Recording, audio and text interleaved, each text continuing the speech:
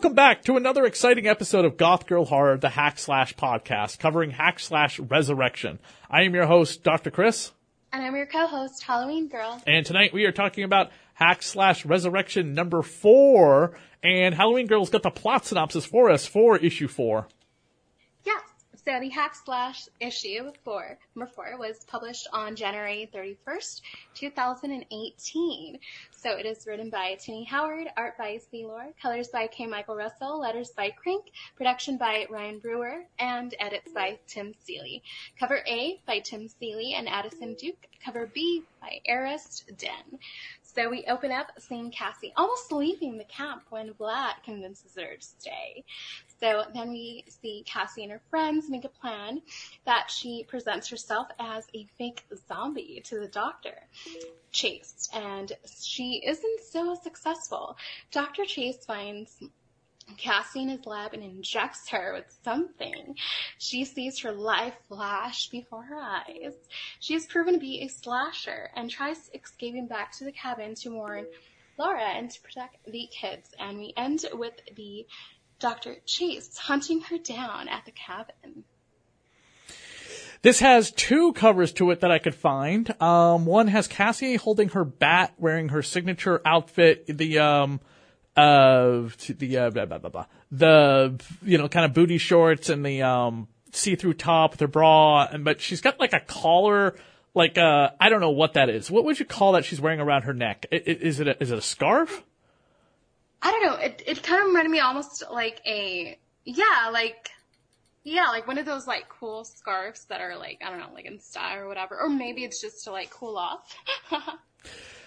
Maybe. I mean, it's set during it's set during the summer, so who knows? But she's holding her Kiss It bat, kind of pointed at the camera. And this cover, by the way, is done by Tim Seeley, 2017. And then the other cover is done by Seller. Cassie in her signature outfit, cut off shorts. They're kind of like cut off at the crotch area. Is there a name for that type of look with those shorts where they're cut off at the crotch? You would be the kind of person they would be modeled to more than me. Like those shorts that are like, like the Daisy Dukes where like it has like, some Yeah, like, do you wear shorts like that? Is that your kind of style? Yeah, well, not like near like the crotch per se, but like like where the legs are in front. And I don't know, it's just it kind of I feel like it makes the girl like cooler. I don't know. Because it's like so hot during the summer and stuff, so it's kind of nice to have like hose in your shorts. I don't know. But yeah, I really wouldn't even know what to call that actually. But yeah, I do actually own some. Oh, for sure. Oh, you should dress up as Cassie for your followers. Yeah, Halloween. Probably do like a cosplay. Yes, I think that would be fantastic. You look very beautiful and you love horror, so. Yeah. Now, also, I want to point out Vlad's skin. Vlad's skin changes depending on the interpretation of the artist. Someone asked, is Vlad black? And I'm like, I don't think so, but I think he would be definitely played by a black man in a movie. In fact, once upon a time, and I think Tim talked about this before, Michael Clark Duncan was the one being eyed to play Vlad years ago. And that makes a lot of sense because Michael Clark Duncan has that voice and he's huge. Also, you need somebody with a darker skin tone to paint their skin gray or green. Vlad has green skin on this cover, and he's got gray skin in the issue. It's really weird. It's a toss up. Yeah. Sure. It's very, very strange. So let me go back to my notes on the issue.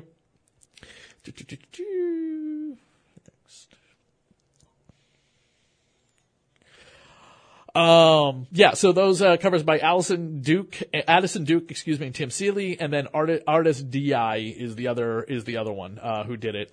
Just also to point out, so this is being published by Image Comics. Some of the chief people working on Image Comics books at the time that this issue was coming out. Robert Kirkman is Chief Operating Officer. You might know him as the creator of The Walking Dead and Invincibles. Eric Larson is Chief Financial Officer, creator of Savage Dragon and former artist on The Amazing Spider-Man. Todd McFarlane, President of Image Comics, former artist on Amazing Spider-Man and creator of Spawn. By the way, at Comic-Con this past week, San Diego Comic-Con, at the time we're recording this was happening, Image Comics and DC Comics announced a Spawn Batman crossover coming. Oh! Drawn by Greg Capullo. That is so amazing. This is the third Batman Spawn crossover. The last one was 28 years ago, and it was awful. Oh. Well, hopefully it's been a long time. So, let's see. Jim Valentino is the vice president. Mark Silvestri is chief executive officer. So a lot of good talent on it. Yeah, so hopefully we'll look forward to some really good graphics and stuff. So we open up with the French toast sticks. Yeah. Which don't look that great because they got flies on them. Cassie is not very happy with the situation, learning that the mother is working with the doctor that resurrected Vlad, and she wants nothing to do with it.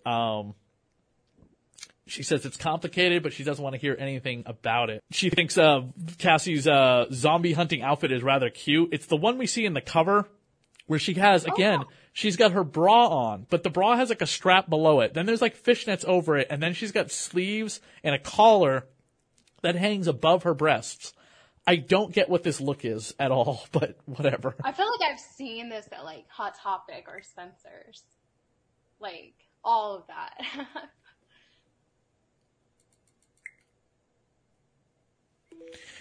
Vlad shows up and is asking, I quit camp counseling. I'm back to hunting shit that escapes from bad horror movies.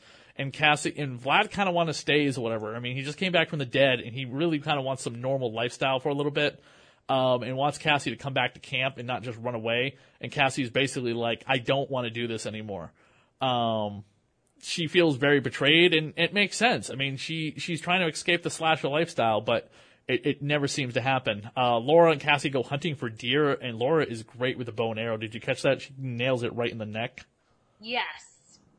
Yeah, she's definitely had some really great practice. For sure. It's kind of gory a little. She takes a blood sample from the deer as well, which is interesting. Yes. Yeah, that kind of makes me kind of interested as to why they get the blood from the deer. There's a sing-song happening the entire time.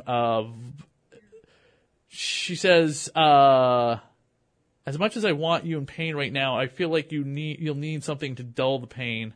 And the hangover that stuff gives you seems like punishment enough. She is sewing up her arm, where she's got the tube sticking out. It's absolutely horrible to see. Just the operating procedure going on. But it completely switches over to this operating procedure to probably the sexiest scene in the book. Cassie and Laura are in bed, and Cassie's hand is in Laura's pants. Oh, yes. And then it's back to dinner, and then it's back to the zombies surrounding the camp. But we go from a quick lesbian sex scene to just the horror, back to the horror again with zombies surrounding the camp. And the zombies are, of course, the escaped patients of the doctor. Yeah. The doesn't realize how fucking stupid of an idea this is to get captured by the doctor in order to get into his little, area to learn about the life cycle of the flasher and all the information she needs. And what she doesn't realize, of course, is the doctor operates on her and cracks her chest cavity open. And she is just exposed. She's completely nude, from the waist up, and the doctor has been operating on her to prove a theory. And it is horrifying to see. She covers herself up with her chest still ripped open, but it's just honestly the most horrifying image in the whole book. Just the fact that the doctor goes chasing after her with the cutting saw. I wasn't sure how you would handle this, considering you've had some, there's stuff that's talk about your medical history. Yes. Yeah. I can imagine just because I've had open heart surgery and stuff, and having this maniac chase me in the woods, and while my wound is open and exposed and all that blood, gushing out, That's terrifying. Yeah. I mean, that must be a very terrifying experience. So did you get to see like drawings of what they were going to do to you before they did it? Because it looks similar to, I'm assuming, to what you see in this Cassie's chest ripped open right down the middle, her flesh and breast pushed aside to expose the marrow and the bone underneath. Is that experience like this? Yes. Yeah. So the doctor definitely, lets you know beforehand before they do anything to you and kind of like give you an example, like this is what we're going to do, and how you're going to feel. But, I mean, you're under anesthesia. So, and, Cassie, I believe she isn't under anesthesia. So she like feels everything and sees everything. That just looks like it hurts so much. Yeah. The doctor chases her down with God, I don't know the name of the tool, but it's basically to crack open the chest cavity. It gives me such the willies to see. Yeah. And that is how the issue ends, and there's one more part to this storyline. So I thought there was 4 parts, but there's 5 parts to the first part of the first story arc of the Hack/Slash Resurrection. In the next page, we have an ad for Hack/Slash. We have no letters page, which is unfortunate, but we also have an ad for another Tim Seeley book called Action Figure Collection. That's not a book I've read. We have a preview for Curse Words, Volume 2. Another book I've never read, The Beef, which looks like it's a can of Spam. Kind of gross. And then a preview for it, and it's approved by Comic Craft Authority, which I'm not too sure what this is, but the artwork for it reminds me a lot of Mike Allred. Do you know who Mike Allred is? No. Okay, he was the creator of iZombie. That might be something you're familiar with. Oh, yeah. I've heard that. And then the back of the issue has the same quotes that we've had before. They kind of reprint them several times, so no new quotes from any of the people, praising the return of Hack/Slash. So, but that's all the notes I have here for this issue of Hack/Slash Resurrection. Halloween Girl, where can they find you? So they can find me at Halloween Girl ASMR on YouTube and Halloween Girl F1 on Twitter. And where, what do you got coming up next on your show?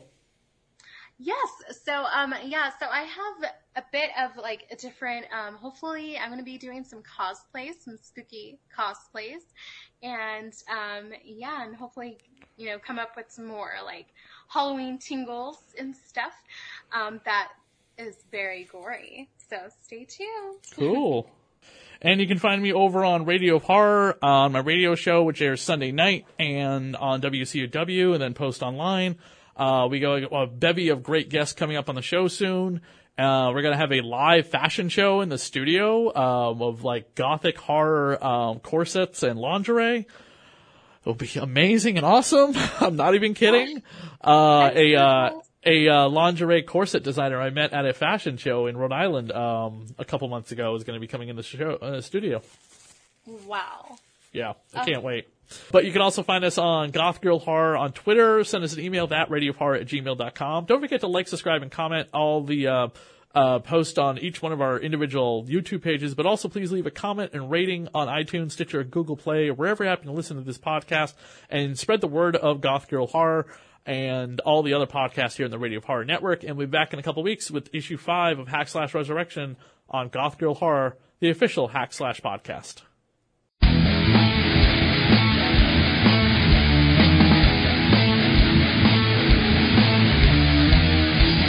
Cassie, who you gonna stop tonight? Let the villains know that she's looking for a fight.